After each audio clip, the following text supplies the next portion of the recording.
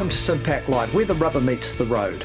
I'm your host, Geoff Matthews, and today I'm going to be talking to Timothy Brake, a chemical engineer and landfill expert with Waste Management New Zealand. Timothy has a unique perspective on waste and the critical role it plays in greenhouse gas emissions. And like the climate scientists of the 1990s, I think we should be listening carefully to what people like Timothy have to say about our current waste and circular economy systems. Welcome, Timothy. Hi. Now, Timothy, your quote, you made a quote, it was published in the New Zealand Herald a little while ago, but it caught my eye. And I have attributed this quote to you in several occasions. And so, and when it caught my eye, I thought I'd really like to interview that person. And so thank you very much for coming on my show and connecting. And the quote was this. It was, "The more you know about recycling, the less you sleep at night." And this was from a person, you, who had been involved in waste and landfill for 15 years with a background in chemical engineering. And that quote came with me in a journey I've been on to learn more about plastics. Because when we really get down to it, perhaps the quote can be attributed to plastics. The more you learn about plastics, the less you sleep at night. And no, it's wider than that. It's wider than that. Okay. So tell me fill us the viewer in on your journey and how you got to the point of making that statement and what you mean by it. Well, again, I'm a chemical engineer, so I have a material view of matter as opposed to an object view.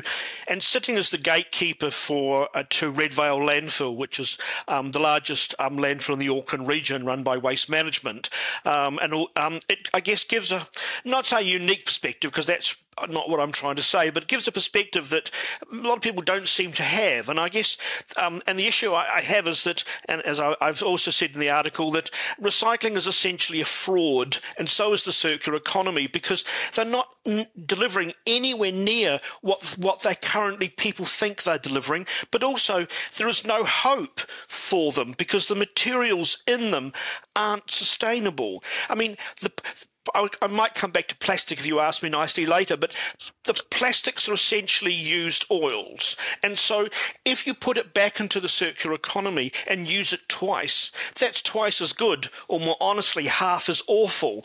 But all you're doing is maintaining the status quo and giving people hope that they continue to buy polyethylene PET bottles for fizzy drink, and then expect the waste industry to make it disappear into an infinite recycling loop. So even some of the other materials like metals, etc., they're deep spirals. They're not actually fully recyclable materials. The losses across the processes are just more than incremental, and so all of these things are not.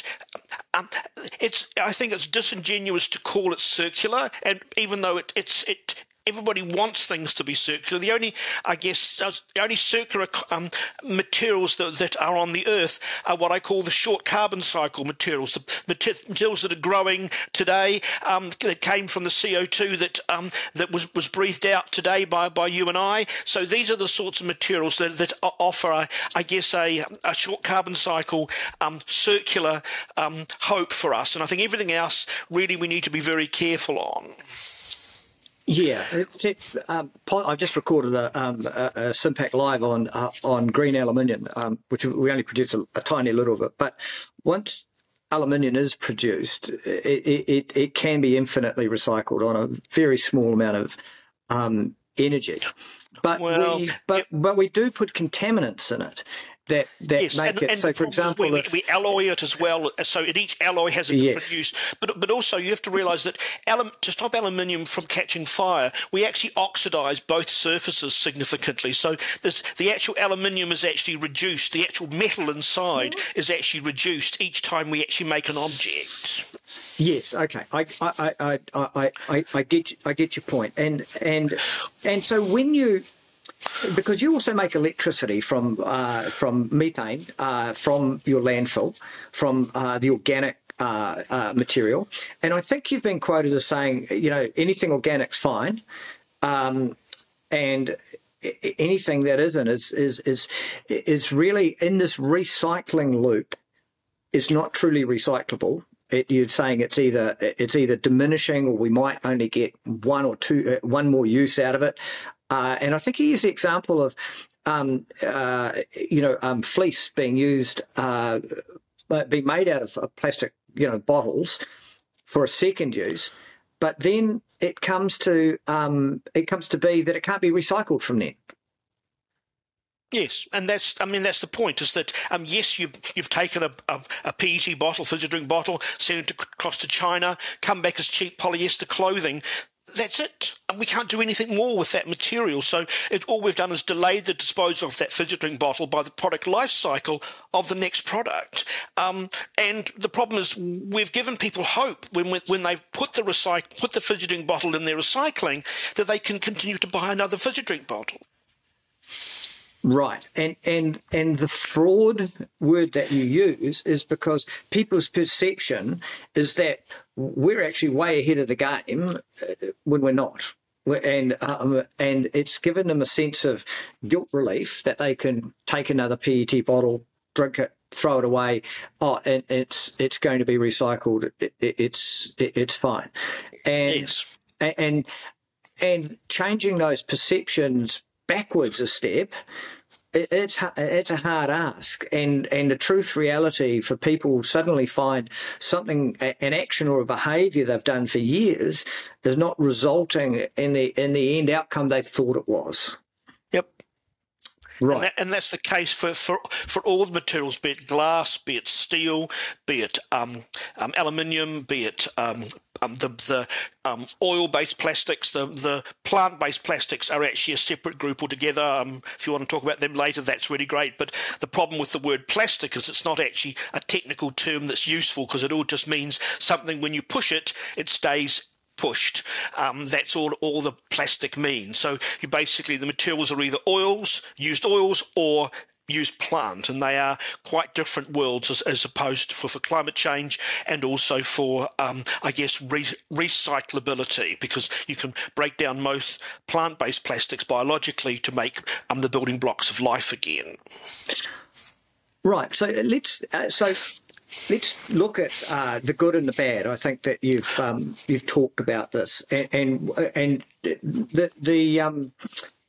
the depot that you've been overseeing in Auckland, you generate about, I think, over $12 million in electricity every year from 12 megawatts of electricity, or about 88 gigawatt hours. So make about $7.5 million to the national grid, and we're also part of the base load, of course, because it's a continuous process. And that's from organic matter that's breaking down naturally, or do you stimulate it? No, at the moment we're quite relaxed about managing it as an anaerobic digester, so we just let the anaerobes do their thing. But the classic example is a ton of cardboard can make up to 2 megawatts of sustainable electricity at our landfill, but a ton of cardboard in a compost makes nothing. Right. Okay, and this is what we call commercial composting, is different from the stuff you would put in your garden composting. Well, there's two words here. One is compostable, but the real word is composting. So to make compost, you take plant material which contains lignin, which degrades down to humic matter, and it contains NPK, nitrogen, phosphorus, and potassium. So compost is the wet sponge that makes the soil contain the water, and NPK. When you put something in a compost that doesn't contain those materials, you don't actually make compost. So the materials may be compostable, but they're not composting. And it's really important to understand that they're not the same thing. Most of the European compostable standards just measure how fast the piece gets to a certain size to fall through a mesh. Places no value on the material as such. And so compostable and composting, are they still giving off methane? Well, a perfect compost doesn't bring off methane. Problem is, perfect composts don't exist. So if you can smell composting, there is some anaerobic stuff going on. So, most composts smell to some extent, and depending on what they're trying to compost, whether they smell, food will make it smell more because food rots quicker, so you end up with more molecules trying to get out at the same time.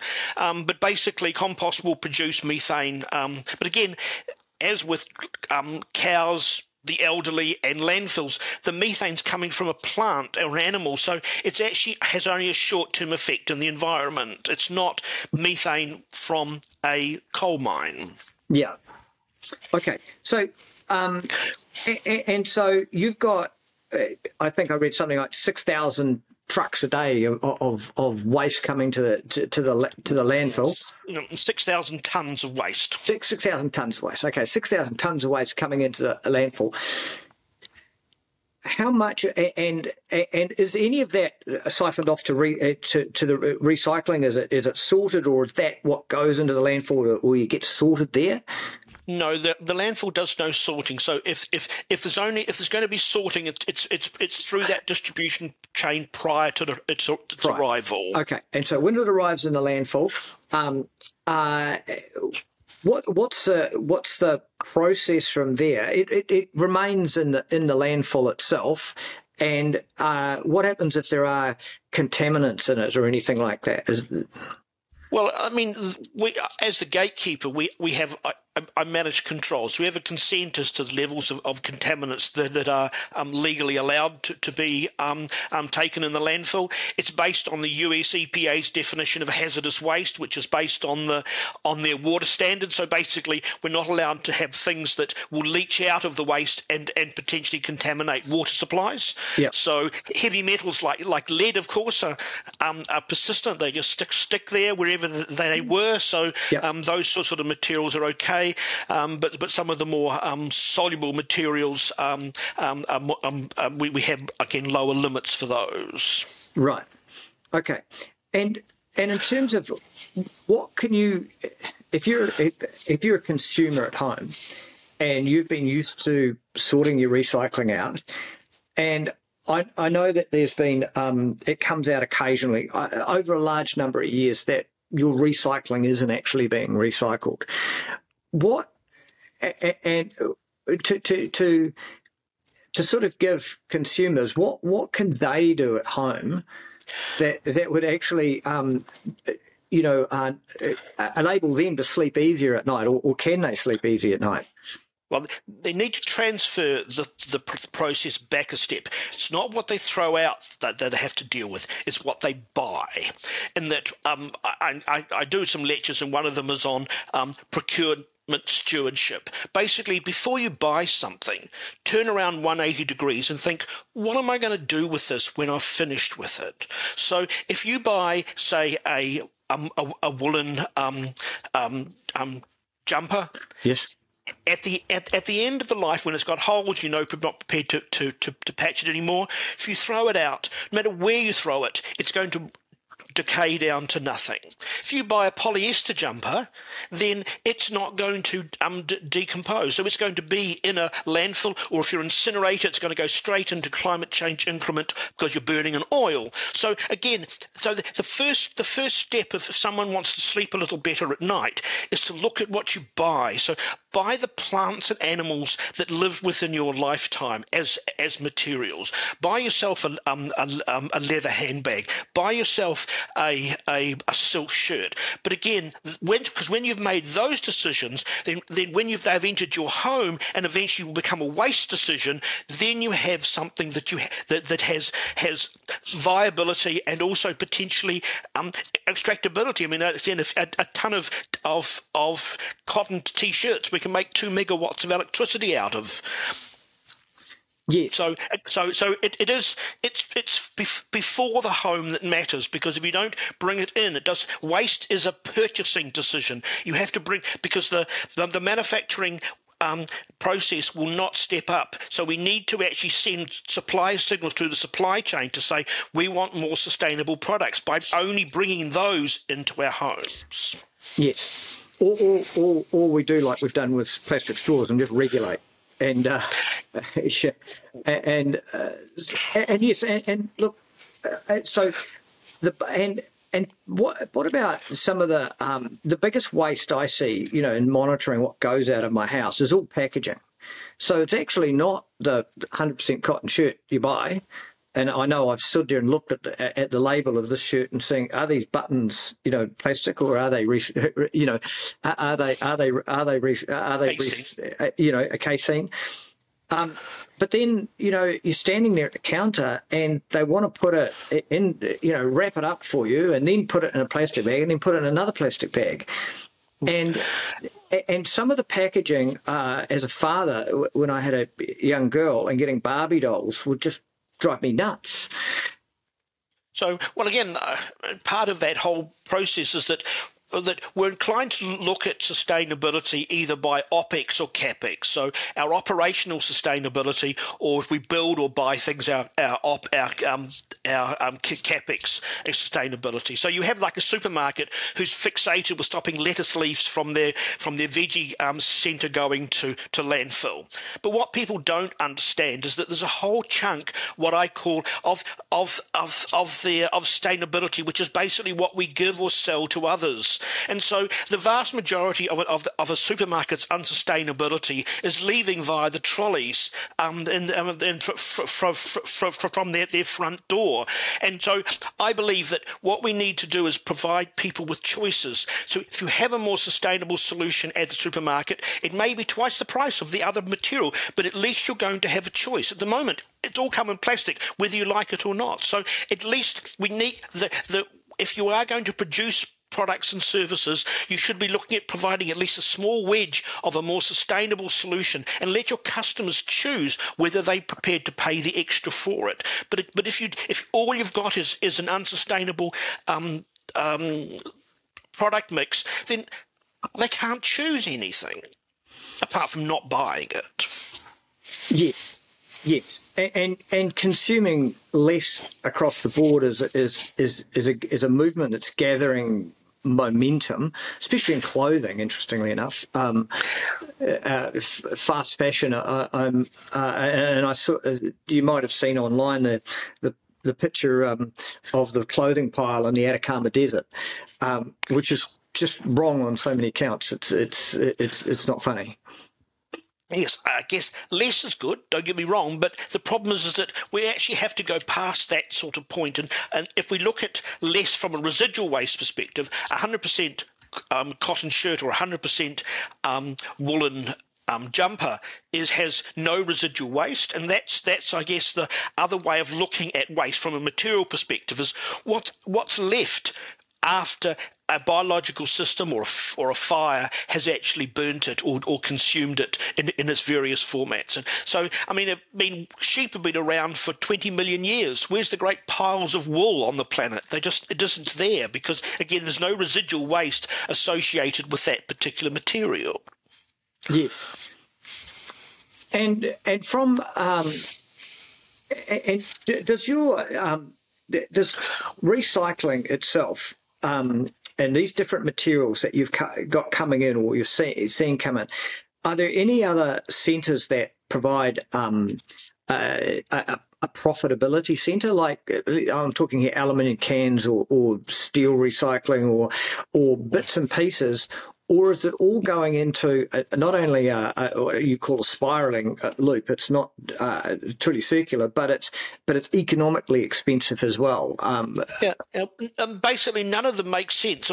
We've given people the false sense that recycling materials are a resource, and therefore they want to be paid for it, as opposed to dispose of it. So a lot of these things are done at really marginal cost, and the only thing that's driving them from a marginal cost perspective is the distortions in the waste industry with levies and other and subsidies. But if you extract the levies and subsidies from all of these things, none of them make sense because they don't make sense. There is no value in it for anybody to afford to do it. And then when you add the waste kilometres and all those other things in the background, which is also, I guess, hidden from an emissions perspective, it becomes even more less sustainable. And I guess that's the bit I have a great concern about, is that this is like a Ponzi scheme. The governments and that will continue to try and fund all these things up to have some activity, but when they realise it's not actually getting us anywhere and they pull the plug out, we're going to be left with a whole lot of facilities that aren't going to be viable. Yes, and in the meantime, by subsidising the end of life of a product, let's just say the government, by subsidising recycling and waste disposal, was subsidising you disposing the end of life of it, makes it just so much easier to buy to start with. And, it quickly, if you couldn't dispose of anything, your house would be so full of stuff that you'd have to stop bringing new stuff in. That's right. So... And another one of my throwaway lines I say is, if you're not prepared to throw it in the sea, don't buy it, because some of it's going to end up there. Yes, and I saw that comment, and I thought about this maybe as a behavioural, and I was just talking to a behavioural scientist just before, but the problem is I've seen people that would just throw stuff in the sea, and where somebody like myself wouldn't have the conscience to do it. I think other people do it without thinking about it.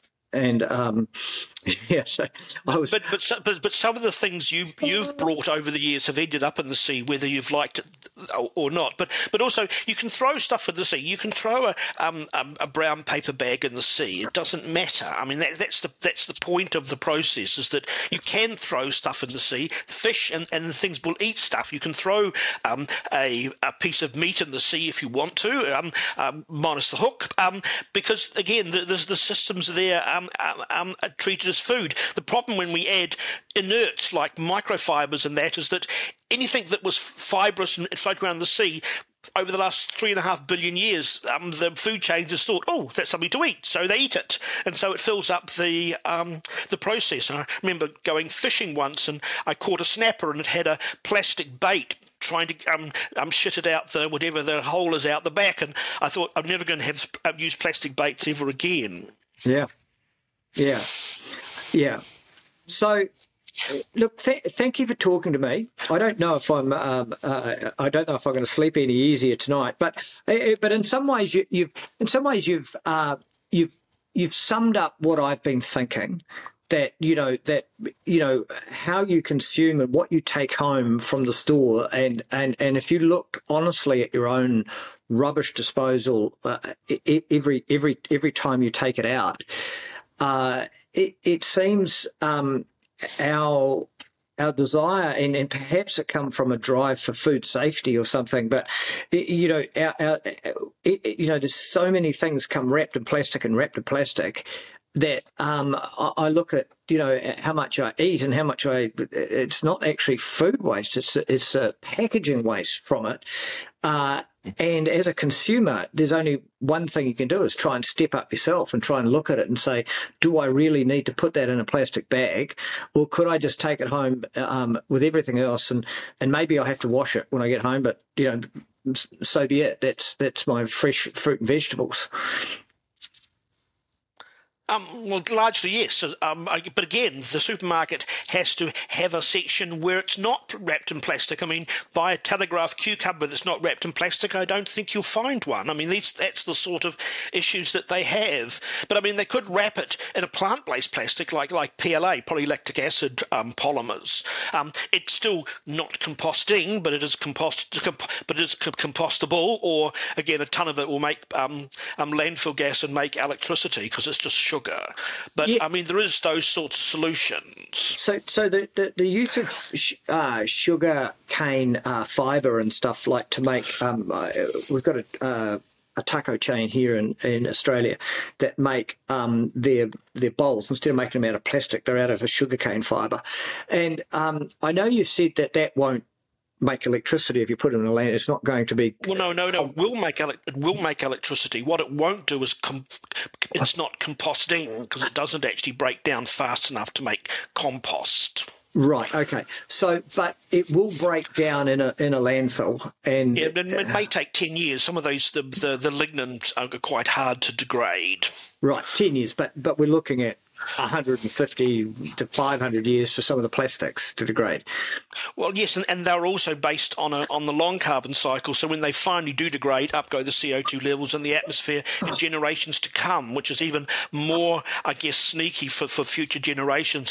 Is this all this stuff we're actually putting in as legacy materials? I mean, one of the things I also say is if we want to be sustainable in the future, we must concentrate on the things with the longest product life cycle, because at the end of that product life cycle, it'll still be what it is. If you want to be sustainable in 20 years' time, you've got to put down a woolen carpet now, because in 20 years' time, that nylon carpet is still nylon.